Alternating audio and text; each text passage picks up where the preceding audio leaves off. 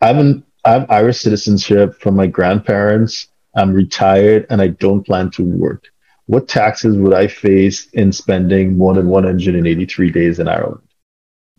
So I assume by indicating, Deborah, that you have Irish citizenship, that you're Irish domicile, and unfortunately, if that's the case, it's not a favourable outcome, or it's not pretty. You will be liable to tax on your worldwide income and gains if you're going to be resident and domiciled in Ireland. Because you're domiciled. So because you're domiciled, yeah, exactly. Yeah. Okay. Yeah.